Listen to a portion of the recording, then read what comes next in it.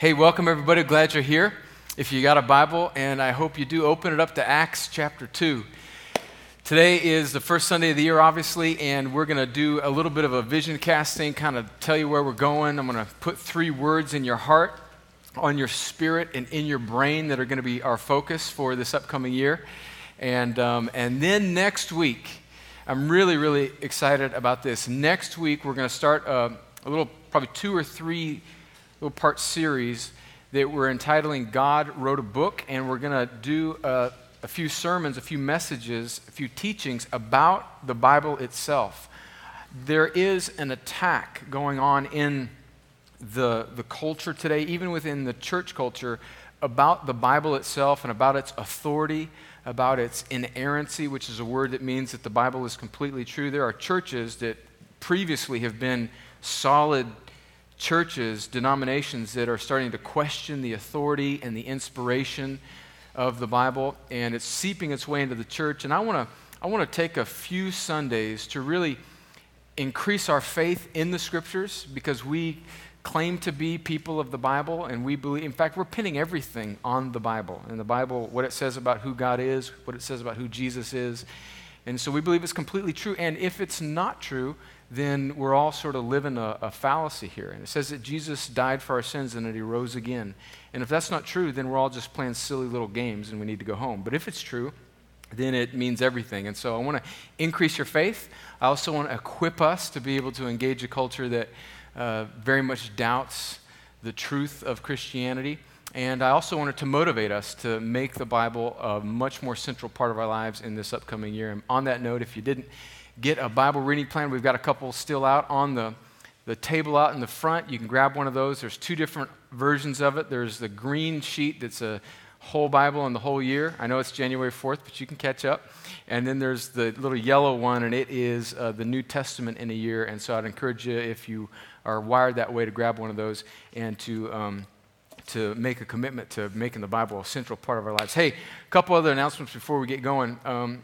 Restore, our monthly prayer time as a church, is tomorrow, so we'll be at the point from the morning until probably 5:30 or 6 or so praying. And I realize that most of us work during the day, but I would encourage us to stop by. We're making it a habit to make the first Monday of every month a time when we, at least at our office, we sort of cease all administrative work and just open it up to settle our hearts on God renewing, restoring us as a body, praying for God. So even if you're not able to come, I'd love for you to kind of set aside Mondays, the first Monday of the month, as the day where you're praying that God would restore you and restore our church and help us, that he'd give us people, that he would give us souls, that he would make us the type of church that he wants us to be. So if you can, maybe during your lunch hour or whatever, swing by. We'll be at the office and just be praying, nice some music playing in the background, and we'll just dedicate the day to prayer. So I'd love to have you. Also, before we get going, one of our young ladies that has been with us, been with Jennifer and I before we even started Crosspoint at our Veritas Bible study that we led at Evangel Temple. Young lady named Lorna Rodriguez is joining the United States Army, and today is her last day with us for a while. She is reporting to this crazy little thing we like to call basic training. I think tomorrow. Is she driving up there today? She's going to Fort Jackson, South Carolina. So Lorna, come on. I'm going to embarrass you. I know you. Come on down here, girl. Let's go. We've been hanging out for about 10 years now, and she doesn't like to be called out, but I'm going to call her down here and pray for her. She is one of my dear friends for a long time, and she's making a big step. She's going to join the United States Army and serve us. And so I'm just very thankful for Lorna, for her life.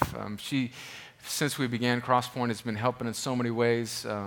Kids ministry, donuts, sweeping, everything. She's just done a lot. So we're just thankful for you, Lorna. And take it easy on that drill sergeant.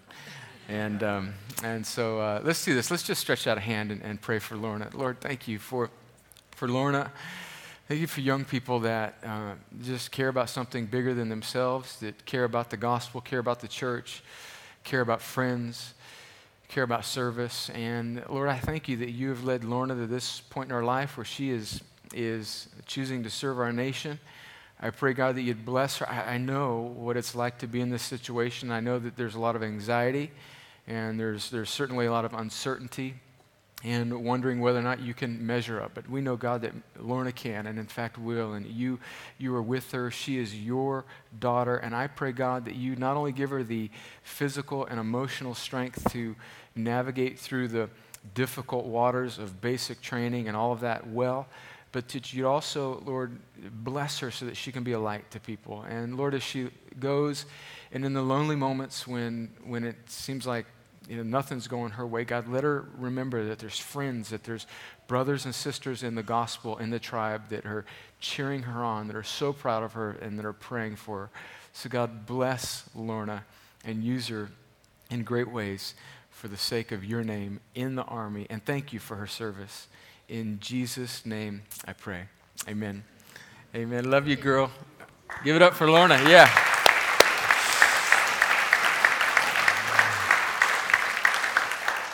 Hey, we've also got a couple guys in here that are some young lieutenants that are stationed out at Fort Benning. And John, are you going to Ranger School tomorrow, or is that later for you? But is Nate Purswell here?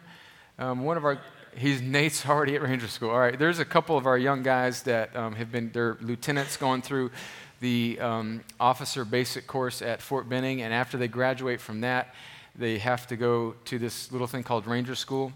And that's a difficult phase of training. And Nate Purswell, one of our young guys, is reporting to Ranger School today. And there's a sign when you walk into Ranger School, and it says, "Not for the weak or faint-hearted." And it stinks. I don't know what else to tell you. But it's 3 months of misery. And so John's going to be going in a couple months, or about a couple weeks, and Nate's there, so let's pray for him. One other thing before we get into the message today. A new family that's coming to Cross Point, Michael and Robin Burton. Michael's right down here. His wife, Robin, her sister, is a lady named Zena Rogers, and she's a nurse at the medical center, and she has developed several rounds of cancer. Has had cancer before. It's come back, and the reports just aren't really good for Zena. And Zena has spent her life caring for others and knows the Lord, is a wonderful lady. But Zena is really in dire straits, and so Robin's with her now. And Michael asked that we would pray for her, and so we're going to pray for her right now. But also this week, as you maybe go through your week, as Zena's name comes to your mind, I'd love for you just to mention her, pray for her. And here's our prayer. Our prayer is that God would do something miraculous for His glory. But short of that, we pray that Zena and her family would sense His presence in the midst of this. And here's the good news: is Zena knows the Lord, and she is at peace with God. But let's pray for Zena and Robin, her sister, and Michael. Lord, thank you for this great family, for what you've done in their life, and for their heart for you. And I pray especially for Zena. I pray, God, although I don't know her personally, I've heard of her testimony, and I know she loves you, and I know that her body is ravaged with this horrible disease. So God, I pray that you'd bless her. I pray that you'd heal her. I pray that if that would be the most glorious thing for you to do for your name's sake, that you would touch her, and that it would be a miraculous turnaround, and that you would get incredible glory through that. But God, whatever happens, I pray that you would minister to that family. Let whatever happens, whether, as Paul writes in the Philippian jail, whether he's in the Roman jail to the Philippians, whether he's well-fed or whether he's hungry, whether we are healed or whether we are not, God, we know that we can do all things through Christ who strengthens us. So I pray that you would be glorified in this family, and that they would sense your comfort. So bless Zena and this family, I pray, in Jesus' name. Amen. Amen. All right, well, Acts chapter 2. If you've been hanging around Crosspoint for a while, you know that this is one of those scriptures that we come back to a lot. And there are 3 words that I want to draw out of this scripture that I want to implant on our hearts. And these 3 words, I think, are going to be the rallying points for our vision in this upcoming year. And these 3 words very directly, which we'll draw out of the scripture: gospel, community, and mission. And I think kind of everything that we're doing here falls under those 3 words: gospel, community, and mission. So let's read, and then we're going to, I think we're probably going to read a lot of scripture today, and then we're going to receive communion together as a church. And so we're not in a rush, and what I have to say certainly is not the focus of today, but what God would speak to us through His Spirit out of this word. And so let's kind of exhale and open up our Bibles and listen to what God would say to us.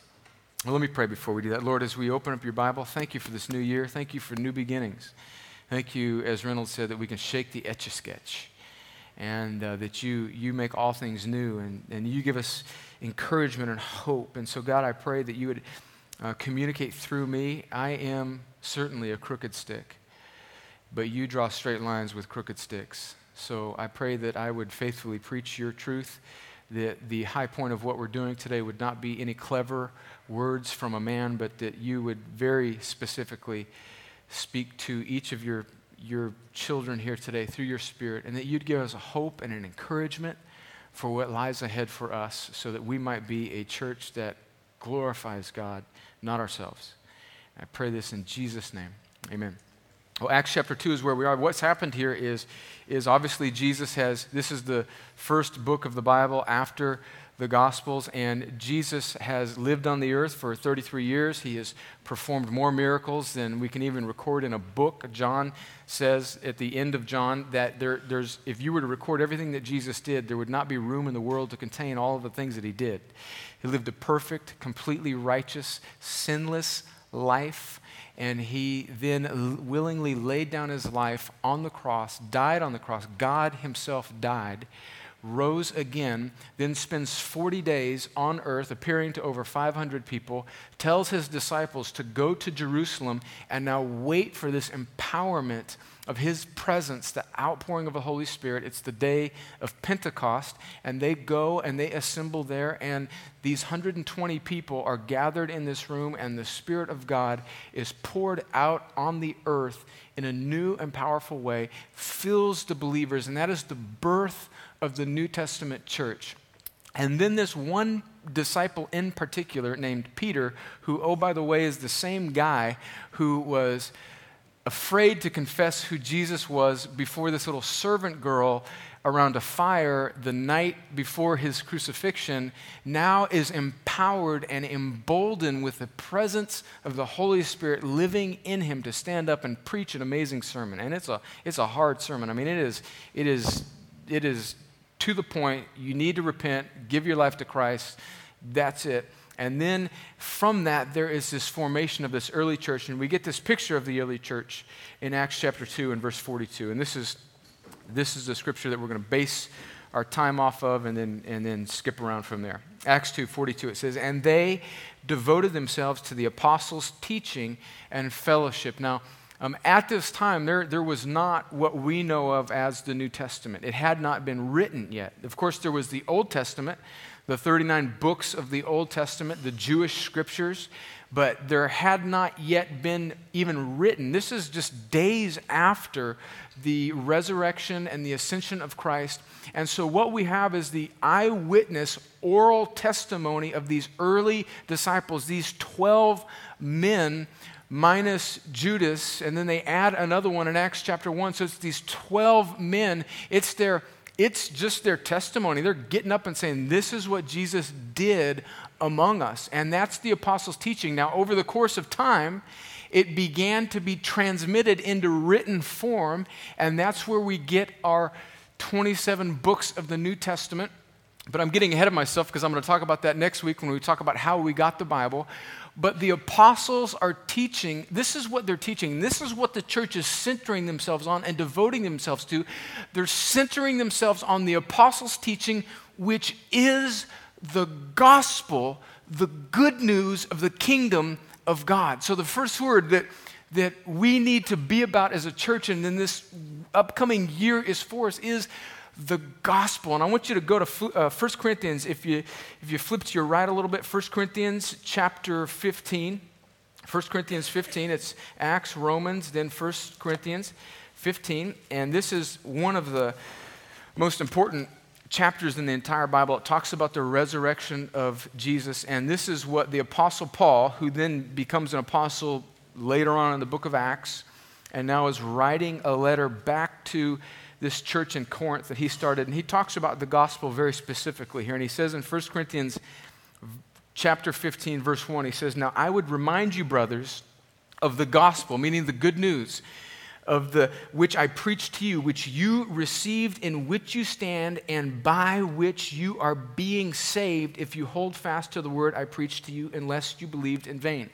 Let me stop there and say, there is to a large degree, a misunderstanding of what the gospel is in church, especially, I think, in America, especially in the Bible Belt. We've kind of got inoculated to the gospel because we sort of grow up in a world where everybody sort of assumes that you know the gospel, that we know what it is. And so generally in our culture, your average person on the street would think that the gospel is this little piece of news that Jesus died on a cross for our sins, and so that we could be in heaven with him forever. And certainly that's part of the gospel.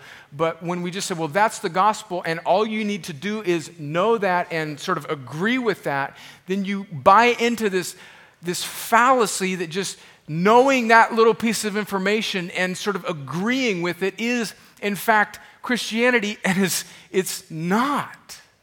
The gospel is more than just this little piece of news. It is first and foremost this proclamation that God is renewing and rescuing all things. The gospel is the good news that the world has been divided in half, and that God solved the problem that humanity from the beginning of time could never solve, and now he himself takes upon our sin, lives a perfect life, dies on a cross, and rises or raises, I can never figure out the tense of that, comes back from the dead, and now doesn't just offer the opportunity for eternity, but comes to renew and restore all things in our life. And then he, in fact, calls, invites, commands all people to respond to him, and then to line up their lives in accordance with the great and glorious truth of his resurrection. The gospel is all-consuming. The cultural, nominal Christianity that we see by and large in America, that is not the gospel. The gospel is the only thing that matters in the entire universe, that we, the created, respond to the redemptive love of the Creator, and we give our lives in response to him. That's the gospel. And we, as a church, must understand that it's more than just, it's the time like during the altar call, or it's the salvation message. No, it's the life message. The gospel is everything. It's central. It's not something that just makes you a Christian and then you move on to the other stuff and you kind of live life and you start making good, moral, practical decisions. No, the gospel, it says here, Paul says that you are saved by it, and now you're standing in it, and for the rest of your life you are continually being saved by it. It's an all-consuming, from beginning to end event. The gospel is life. Did my microphone just go off? Okay, good. It sounds like it went off. Maybe I'm just talking so loud you guys are. All right. So let's go on. In verse 3, he says, "For I delivered to you as of first importance what I also received, that Christ died for our sins in accordance with the Scriptures, that he was buried, that he was raised on the third day in accordance with the Scriptures, and he appeared to Cephas and then to the 12. So what Paul is saying here is the gospel which you received and were saved in, and now what you are standing in, even if you've been a Christian for 15, 20, 30, 40, 60 years, and you're still continually being saved in, is this great and glorious news that God once and for all has taken care of the thing that was against us, our own flesh that we could never get right, the enemy, the devil that wants to destroy us, and death with which we have no answer for as humans by ourselves. Now he has come and he has rescued us from this. It is not just the piece of news that makes you enter into Christianity. It is the piece of news that saves you and sanctifies you and transforms you for the rest of your life. And then ultimately is this great and glorious ending to where we go and see Jesus and we stand face to face with him. The gospel is everything. The gospel is everything. The gospel is our salvation. It's our sanctification. It's our glorification. It's our struggle. It's the moment I receive Christ. It's 10 years after. It is 60 years after. It is how I treat my wife. It is how I spend my money. It is how I raise my children. It is what I think about when it's just me and it is everything. Everything. The gospel is everything. And we're a community that must be about the only thing that really, really, really matters. That's why, by the way, we talk about the gospel all the time here. About a year and a half into the church, somebody that doesn't come here anymore, maybe for this reason, said, Brad, I like your preaching, but it seems like all you ever talk about is the gospel. I mean, it's just like 3 out of 4 Sundays, all you talk about is the gospel. And I'm like, you're right. I am sorry. I am so sorry. I will do my best to make it 4 out of 4 Sundays instead of just 3. I repent to you for only 3 out of 4 Sundays. Haven't seen him since. The gospel divides the world in two, and this is what you need to know if you're here today for the first time or you haven't. It's just, maybe you've been here for a long time, but you don't know this, is that the gospel is not optional. It divides the world in two. Jesus says something very, very clear. And see, this is my heart, man. This is for this world that we live in, especially in Christian America. I imagine if you polled all of the people in our country that would call themselves Christian, and you would say to them, is the way of Christ, is Christianity exclusive? I mean, do you have to respond to this? Is there any way other to heaven? And I saw a preacher on a talk show on national TV who just didn't have the to say, yes, Jesus is the only way. But Jesus says it very specifically. He says in John 14:6, he says that I am the way and the truth and the life. No one comes to the Father but by me. You know what that means? It means that Christianity is not a moral message. It's not an ethic. It's not just another way. It is a person who is the only way back to our Creator. The gospel is not optional. It's not just Western civilization. It's not capitalism. It's not moral living. It is the good news that God saves sinners. That's what the gospel is.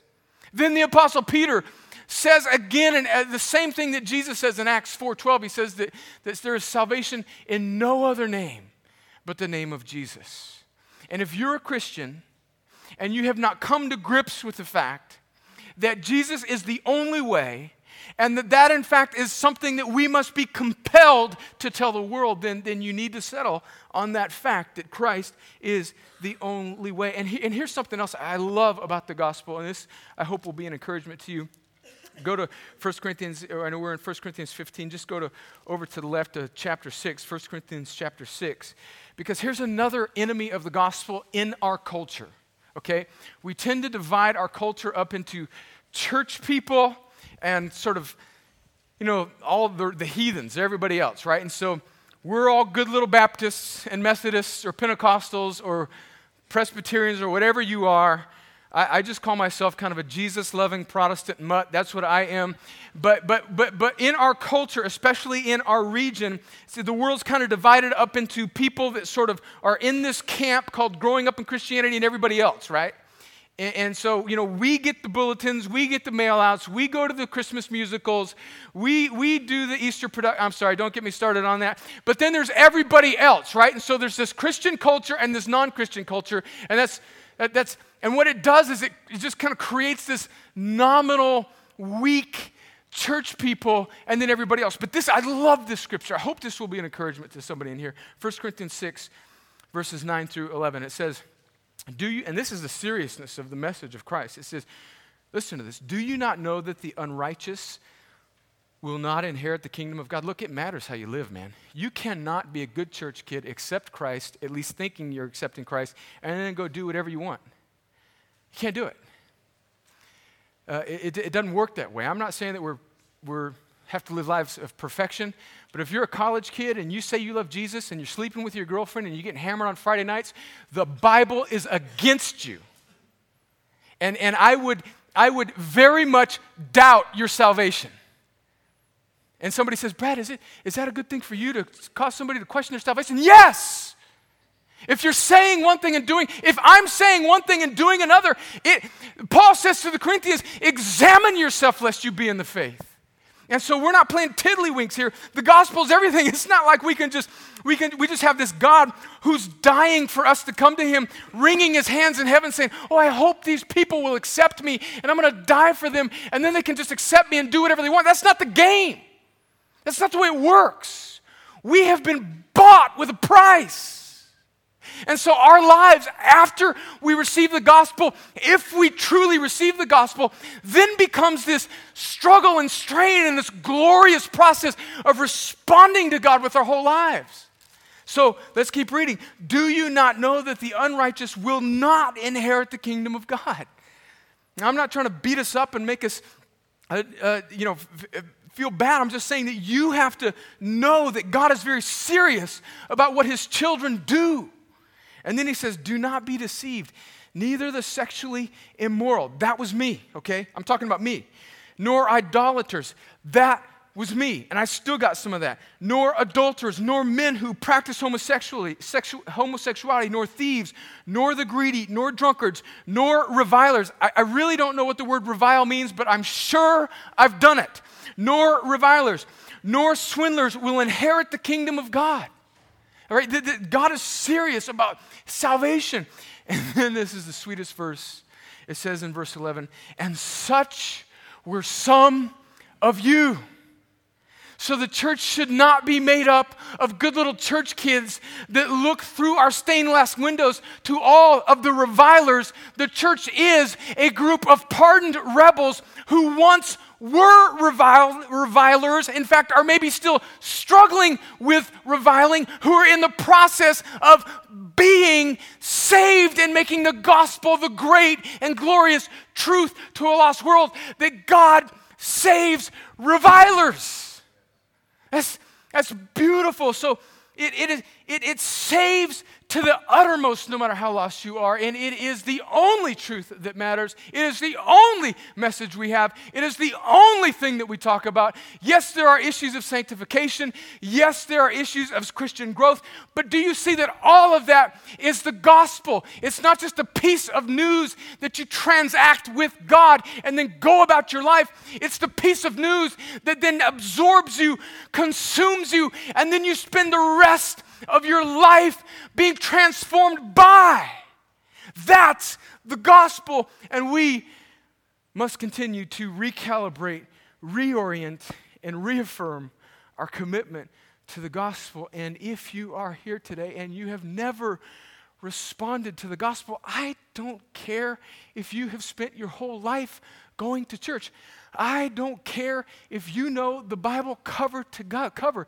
If you have never responded to the gospel, and by that I mean you have turned away from self-reliance and sin, and you have turned to faith in what Christ did on the cross, the most loving thing I can tell you today is that you must respond to that. And if you do not respond to that, and if you die without having responding to that, there awaits a punishment for you that is worse than anything I can describe.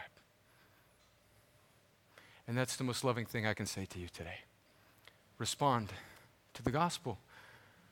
Don't let church culture get in the way of you responding to the gospel. Don't let social embarrassment get in the way of you responding to the gospel. I don't care if you've been here forever. Respond to Christ. And you responding to Christ is two things. It's turning away from sin. Remember that list of stuff that we read? And don't act like, I am totally unfamiliar with that. Sexual immorality, idolatry. Who could that be? Us. So don't act like, that's us. That's people. We're broken. And at the heart of everything is idolatry, man. We put ourselves on the throne. So even if you're like, whew, no sexual immorality here, no thievery here, No, then at the core, all of us are idolaters before we come to God. And idolatry is not worshiping some little golden statue of Buddha. Idolatry is putting ourselves on the throne and making our world about us. That, you need to be rescued from that. You need to be saved from that. And so you've got to turn from that. You've got to turn from sin and trust Christ as the only name given under heaven by which you can trust for your salvation. And you can do that today. In just a little while, we're going to respond in communion, and you can receive Christ today. You must do that. The second word after gospel is community. Let's keep going back. Go back to Acts chapter 2, and let's keep reading. These next two will be quicker. Acts 2, verse 42. Remember, we started off on that, and they devoted themselves to the apostles' teaching and fellowship, to the breaking of bread and prayers. So what the apostles were teaching was the gospel. They were not teaching how to win friends and influence people. They were teaching the great and glorious and hard and exclusive and specific news of Christ risen. That's what they were preaching.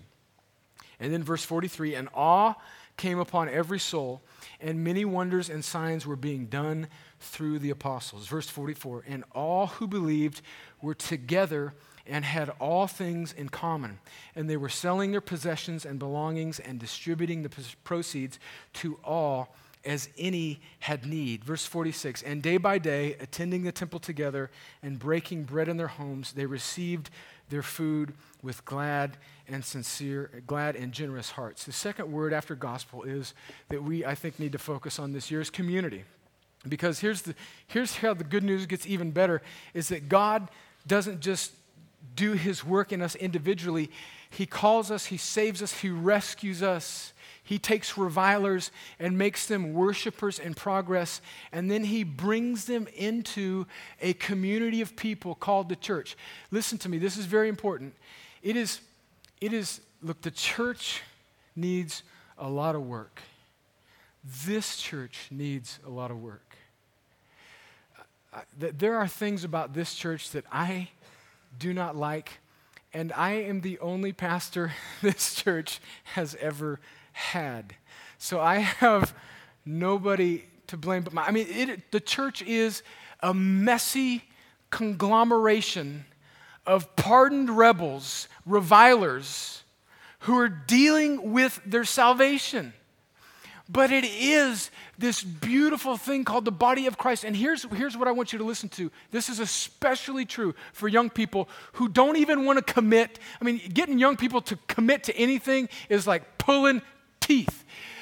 Commit to the body of Christ. And how do you do that? By committing to a local expression of the body of Christ and making doing life with that group of people central to your living out of the gospel. It is impossible, I think, to be a vital, healthy Christian who is living out the gospel. Remember what Paul said, you were saved in it, you stand in it now, and you are being saved in it. That is not an individual sport. It is impossible to make the gospel transcendent and preeminent in your life unless you have a group of people to do it with.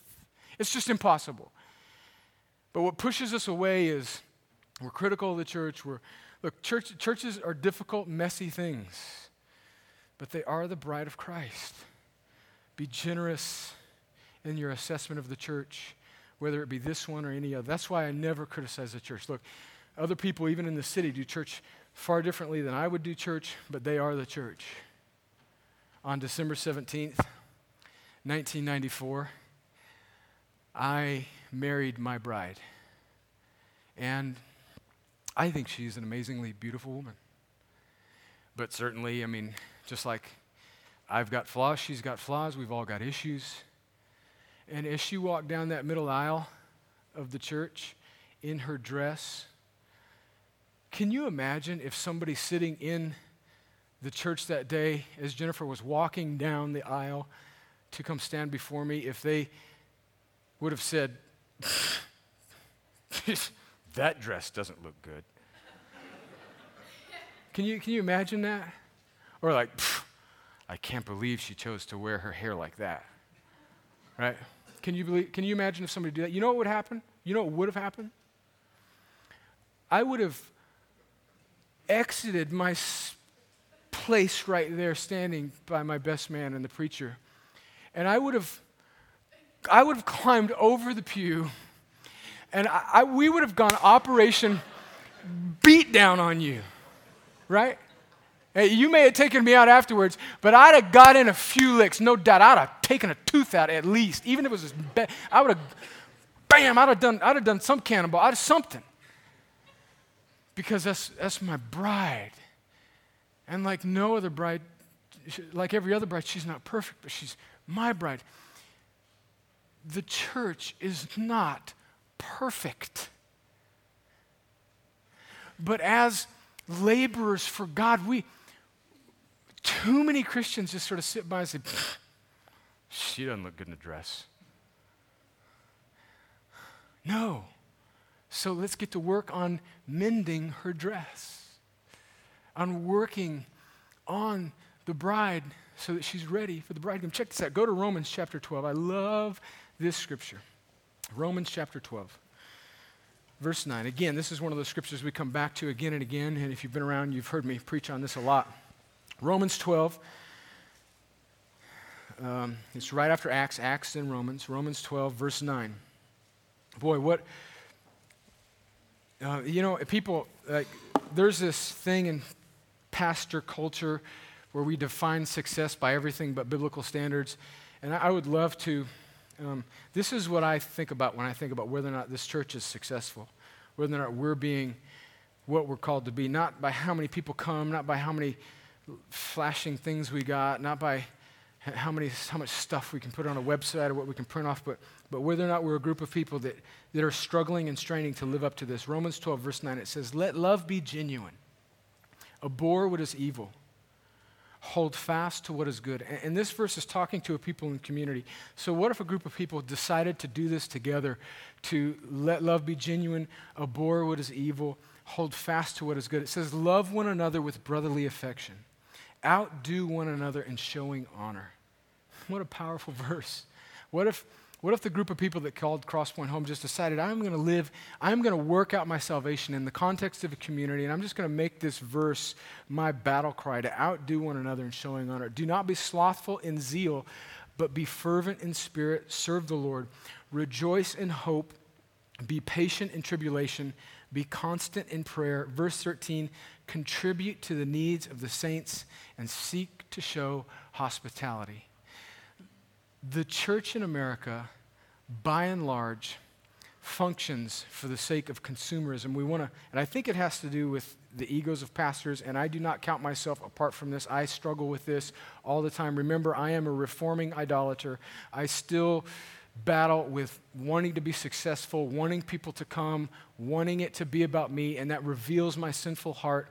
And what we do when we give into that urge is we create church culture that is merely to be consumed so that people will come and consume the stuff that we can produce so that we can feel good about ourselves. And that is not Christian community. We're called to be people who then contribute. And can I just be honest with you? I'm talking about Crosspoint, I'm talking about the church in large. We're not good at this, about helping people. And so I'm throwing out a plea here. Help us, help me, help one another contribute. And we define ministry by whether or not you can get up in front of people and talk or sing like Garrett did or just pass out some bulletins or watch kids. Look, ministry, blessing people is far more than just this hour and a half that we have here. But can we as a church take community so seriously that everybody that calls Crosspoint home would go home and just say, hey, how can I contribute? How can I be part of something far bigger than myself? How can I just live out Romans 12, 9 through 13? How can I do that? Ask God that question. And I think the answers that we get from that would be amazing. The third word, and this is the final word, is that it calls us into mission. So back to Acts chapter 2 real quick. Remember the gospel, community, and then verse 47. They've gotten together, they've centered themselves on the apostles' teaching. It has called them into a community of people. And then this is what happens in verse 47, one word, and then we'll be done. It says, praising God and having favor with all people. And the Lord added to their number day by day those who were being saved. The third word that I want to stick in our hearts and in our minds today is mission. The gospel saves us, it calls us into a community, and then it puts us on mission. We do not exist primarily for ourselves. We do not exist to get together on Sunday mornings or in Life Point groups and entertain one another. We exist to be people that glorify God by advancing his kingdom. Let me read this to you in 1 Corinthians chapter 9. And after this verse, we will be done and receive communion together. 1 Corinthians chapter 9. And this is the Apostle Paul talking about the mission that God has set him on as a former reviler, murderer, idolater, and now God has him on this mission that I think is the same mission that we are on as a church. In 1 Corinthians 9, verse 19, he says this. And this is a very, very important verse for a church that's seeking to be a New Testament church that is living about something more than just a sermon and some music and flowers. All right, this is huge. This is what we're doing here. It says in 1 Corinthians 9:19, "For though I am free from all, I have made myself a servant to all, that I might win more of them." In other words, my Christianity is not now primarily about myself and being comfortable and living some good, happy, distant, successful life. It's about now me being poured out and being used by God to win more people to Christ. Verse 20, he says, "To the Jews I became as a Jew." Now, Paul is a Jew. And he says, "To the Jews I became as a Jew in order to win the Jews. To those under the law I became as one under the law, though not myself being under the law, that I might win those under the law. To those outside the law I became as one outside the law." In other words, the Gentiles. So when I was around Jewish people, I didn't do anything that would cause them to stumble, but I got into their culture and I preached Jesus to them. I didn't let them morph me, but I contextualized the gospel and I preached Christ. I met them where they were. I didn't expect them to come to me, but I met them where they were and I presented Christ to them in a context that they could understand. But when I was with the Gentiles or the Greeks and it wouldn't be profitable for me to wear the yarmulke, is that what it is? I don't even know if they had them back then, but I preached the gospel to the Gentiles. He took this so far that he had many, but two of the young men that he trained up in ministry as his assistants, one of them was of Jewish heritage named Timothy, and the other was of Greek heritage named Titus. And to Timothy he says, "Holmes, you got to get circumcised because it would be most profitable for you in this context to be sent to the Jews." And to Titus he says, "You don't have to do it because you're going to go to the Gentiles." Can you imagine the little ministry meeting there between Timothy, Titus, and Paul? And he's like, "Timothy, bro, take one for the team. For the sake of the gospel, I'll do whatever it takes to make this world and my salvation not about me." What would a church look like if this was our heartbeat? He goes on and he says, verse 22, "To the weak I became weak, that I might win the weak.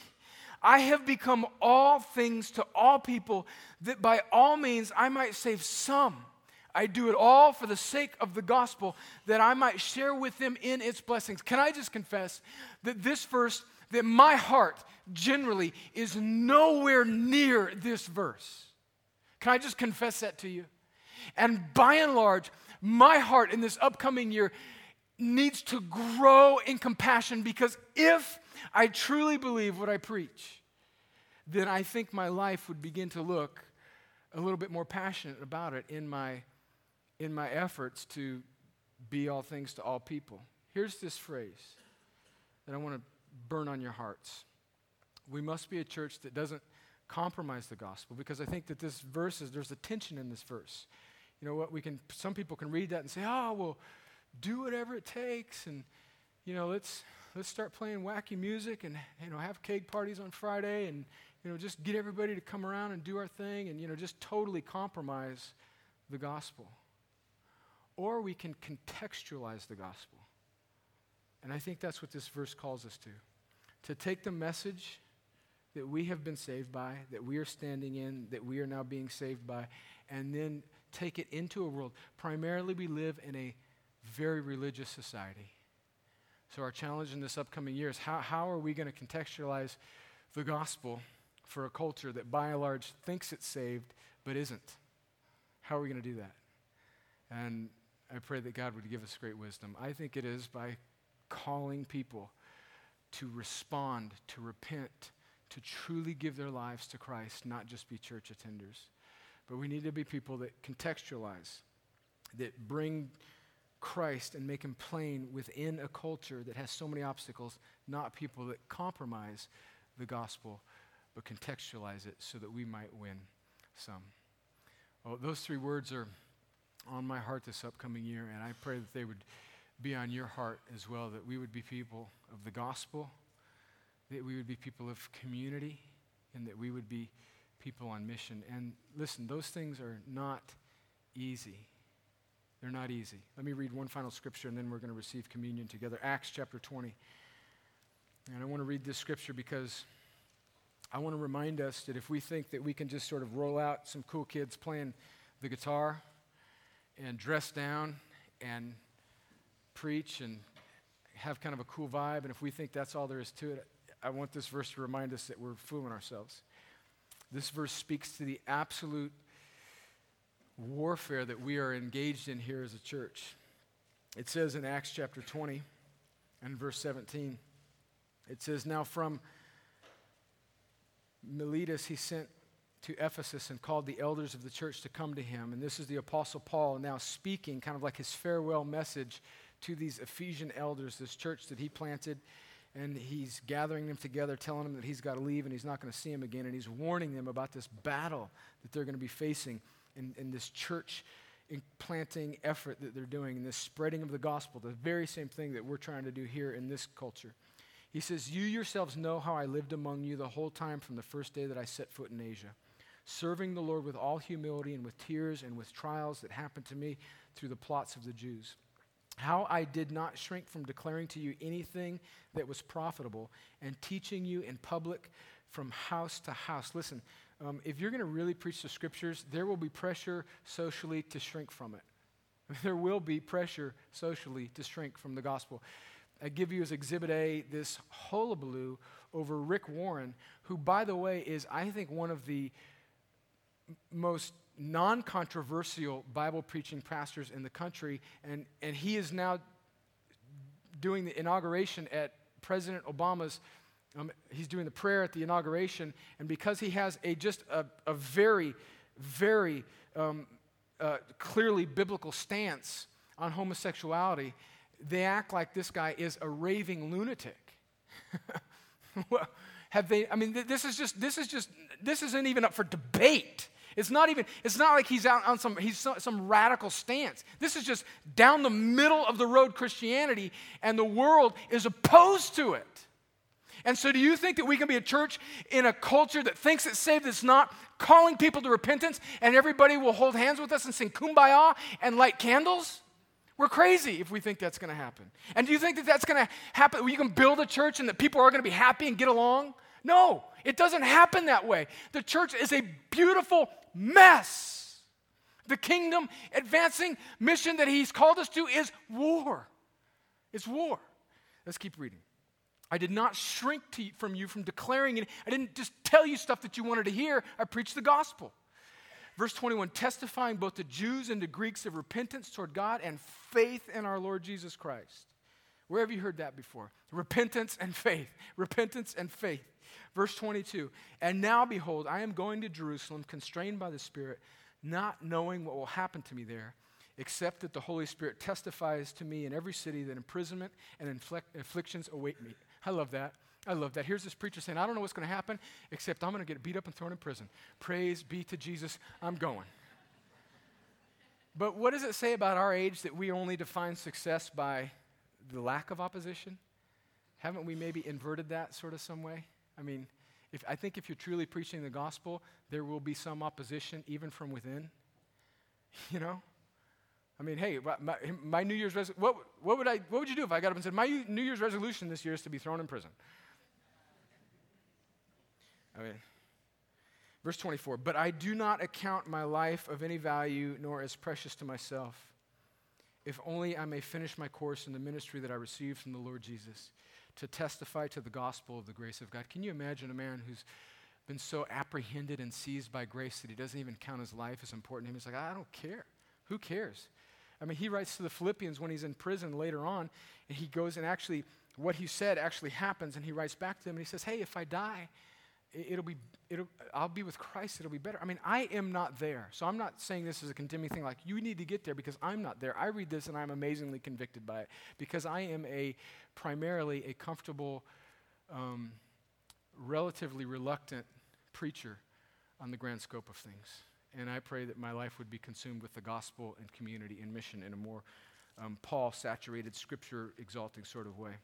Verse 25, and now, God-saturated, Paul-like sort of way. Verse 25, and now, behold, I know that none of you among whom I have gone about proclaiming the kingdom of God will see my face again. Therefore, I testify to you this day that I am innocent of the blood of all of you, for I did not shrink from declaring to you the whole counsel of God. In other words, I didn't give you cute stuff. I preached Jesus to you, and that you must respond to him. Pay careful attention to yourselves and to all the flock, in which the Holy Spirit has made you overseers to care for the church of God, which he obtained with his own blood. In other words, you've been bought with a price, man. This life, it wasn't so you could come and have cool stuff. It was Jesus bought you with a price, church, Crosspoint, and now your life is not about your comfort or programs or your convenience or padded chairs or lights, and it is about you giving your life, about me giving our life away for the sake of the gospel. Does that not run countercultural to how we do church in America? It does. And he says, I know that after, this is so important, I know that after my departure, fierce wolves will come in among you, not sparing the flock. And from among your own selves will arise men speaking twisted things to draw away disciples after them. Therefore be alert, remembering that for 3 years I did not cease night or day to admonish you with tears. And now I commend you to God and to the word of his grace, which is able to build you up and to give you the inheritance among all those who are being sanctified. In other words, there are wolves out there that want to destroy us. And over the course of the history of our church, maybe even in this upcoming years, there will be wolves that will come in here and try and divert us, take us down, try and trip me up, trip you up. And here's my responsibility to you, is that the church, I believe, is made up of 3 types of people. There's the sheep, who I think most of us are, and you need to be cared for and protected and encouraged and exhorted, and you need the gospel preached to you. I'm a sheep. We need the gospel preached to us. We need to be cared for, protected. And then there are goats among us. Jesus says that when he comes back, he's going to divide the sheep up from the goats. There will be people that have been hanging around Christians all their life, that look like Christians, that talk like Christians, that seem to be Christians, but in the end it will be revealed that they're not. So we've got sheep.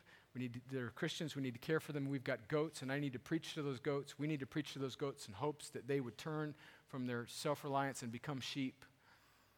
And then we have wolves among us, and wolves need to be shot. Sheep need to be protected. Goats need to be confronted. Wolves need to be shot. And we as a people need to be serious about what we're doing. This is not about us. It's about the gospel. It's about God calling us into a community and about being a people on mission. Well, we're going to receive communion together. Before I do that, let me pray. Lord, as we pause before we gather around this table and before we reflect and remember what Jesus did for us, I pray that you would uncomplicate our hearts and settle us on the good news of Christ, the good news of the gospel. We live in such a religious world that we've almost become inoculated to the force of that. And as a result, there are people in this room who probably think they've responded to you, but all they've really done is gone to church. If there's anybody like that in here today, God, would you help them do 2 things? Would you help them turn from their sin, turn from idolatry, turn from revelry, turn from self-reliance, turn from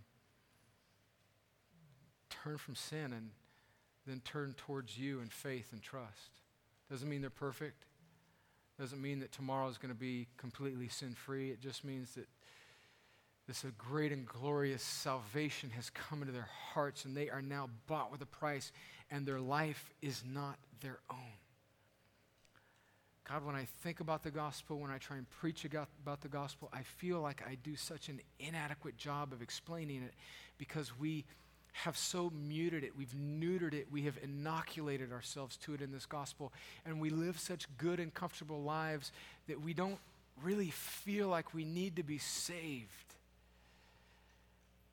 So God, would you wrestle us out of our comfort and out of our self-reliance and out of the doldrums, and would you shake us to realize that we either need to be saved or that when we were saved, it was far greater news than we could ever imagine. God, would you do that? Would you somehow magnify the good news? Would you make the gospel far more profound in my life than it is right now? God, would I just realize how great and glorious it is, far beyond I have up to this point?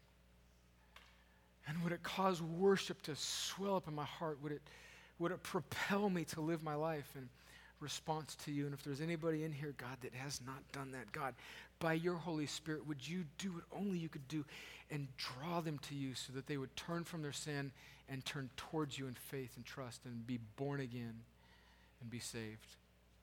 And if that's you, all you need to do is just in your own words say, God, I turn from self-reliance. I turn from sin. I turn from self-absorption, and I trust only in you, Jesus. You are the only way. Come now. Come into my heart and my life and save me and rescue me. And just do that. Say that prayer in your own words, in your own breath, with your own tongue. And the Bible says that when you do that, when you believe that, when you trust in that, you will be saved. And you will begin this process of receiving the gospel, becoming a Christian. And God, for those of us that have already done that, God, again, magnify it in our hearts. Show us what it is to be a community and make us a church on mission. Make us a church on mission. I pray that we would not get comfortable. I pray that we would not get satisfied and content. And I pray that we would not get lazy. And I realize that a great bit of that responsibility lies on me. And so, God, I pray that you'd give me wisdom and energy. And I pray that you would help me to be selfless and be willing to do, as Paul said, to lay down my life for the gospel so that it's not about me, but it is all about you. Lord, we live in a culture that is lost and dying, and they need Jesus. And if we truly know him, then we are like that farmer who found the pearl and the treasure hidden in his field. God, let us sell everything. Let us sell everything for the sake of that treasure. And help us be people on mission. And I pray these things in Jesus' name. Amen. Well, let's do this. Let's all stand, if we would.